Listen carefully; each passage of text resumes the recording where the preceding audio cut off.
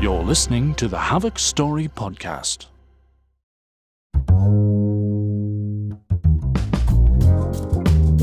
Welcome back to the podcast.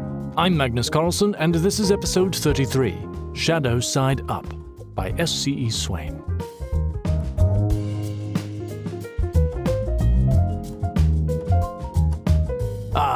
Don't you just love the smell of pancakes in the morning? Nothing like a heaping stack of fluffy golden buttermilk carbohydrates to help you feel human again? That's the working theory proposed by author S.C.E. Swain in today's smoke and shadow-filled mystery, Shadow Side Up. It's a classic whodunit, except that we already know the who. Really, we should call it a what-done-it, but, that doesn't have much of a ring to it. Luckily for me, the Hellhounds are led by fan favorite, Maximilian Contreras. Returning as guest narrator for a second time, Max leads us on an adventure through food and foul play that is so thick with atmosphere and noir flavor that you could serve it up on a plate. Good thing too, because coming right up is a stop at the Full Moon Diner. The food is fine, but the regulars are extraordinary. Please enjoy Shadow Side Up by S.C.E. Swain.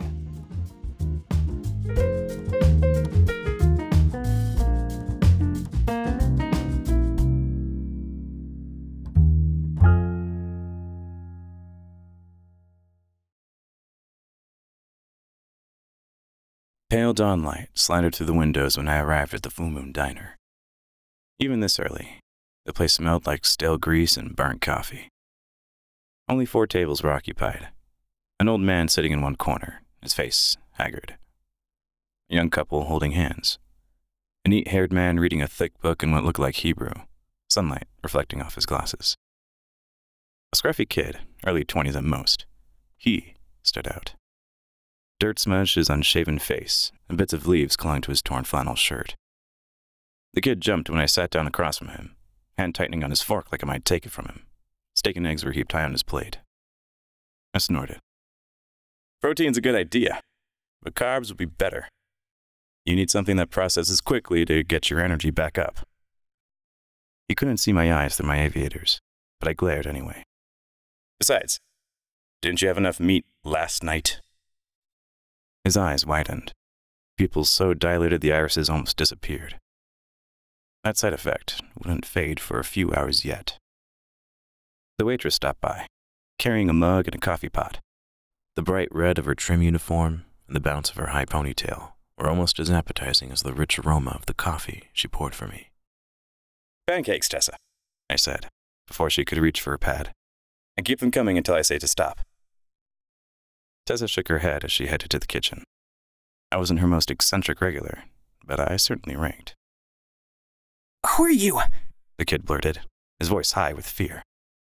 What do you think you know? Name's Hunter. I took a long drink of black coffee, relaxing as I washed away the last of the rotten taste in my mouth. Floss and gum could only do so much.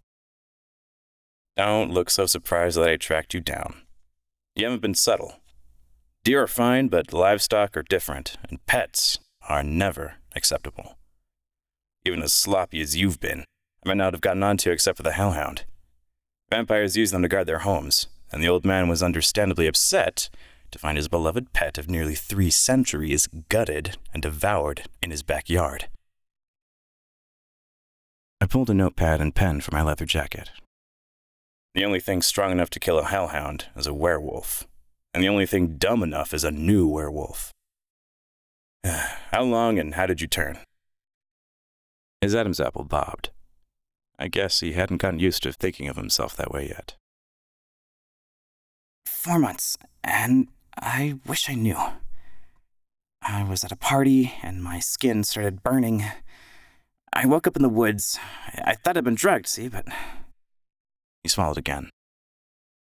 The next night it happened again. I remembered it that time. My pancakes arrived, and I drowned them in syrup before continuing. Let me guess.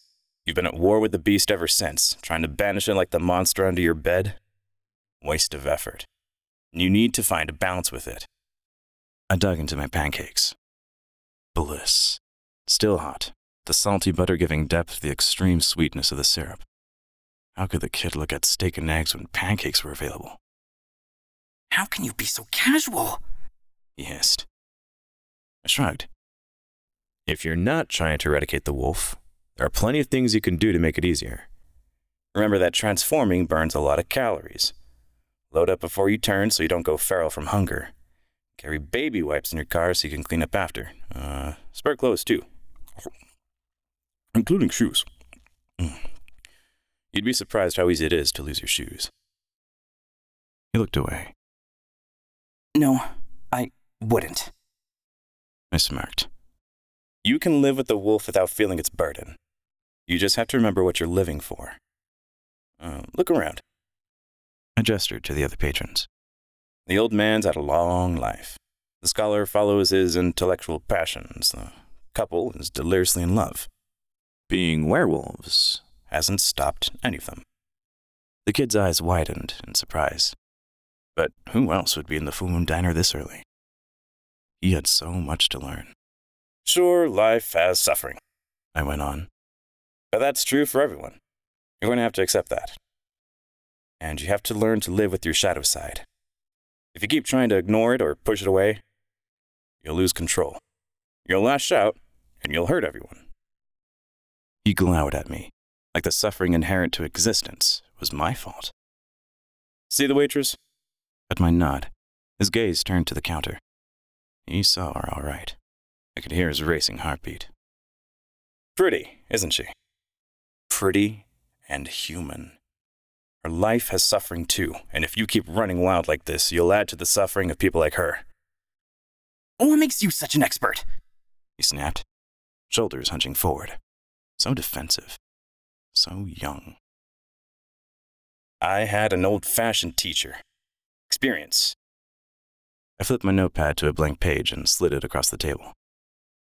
Write down the date and address of that party. If a werewolf there was sloppy enough to share a cup with a human, I need to figure out who it was.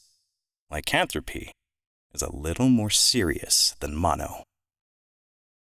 Tessa brought a fresh stack of pancakes while he wrote. Bless her.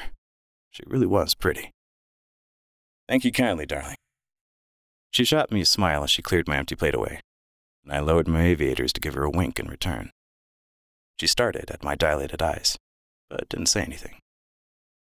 I wasn't the strangest thing she'd see on her shift. Werewolves blend right in at the Full Moon Diner.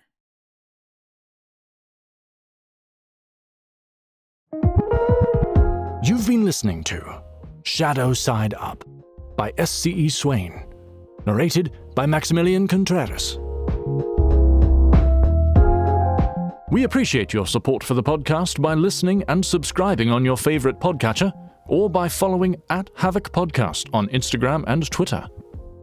For more stories by today's author and many others, visit Havoc online at gohavoc.com.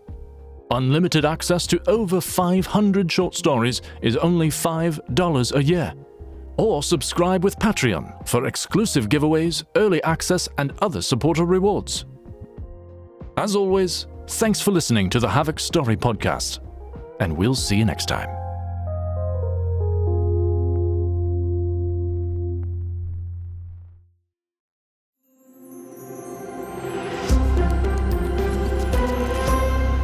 This is Havoc,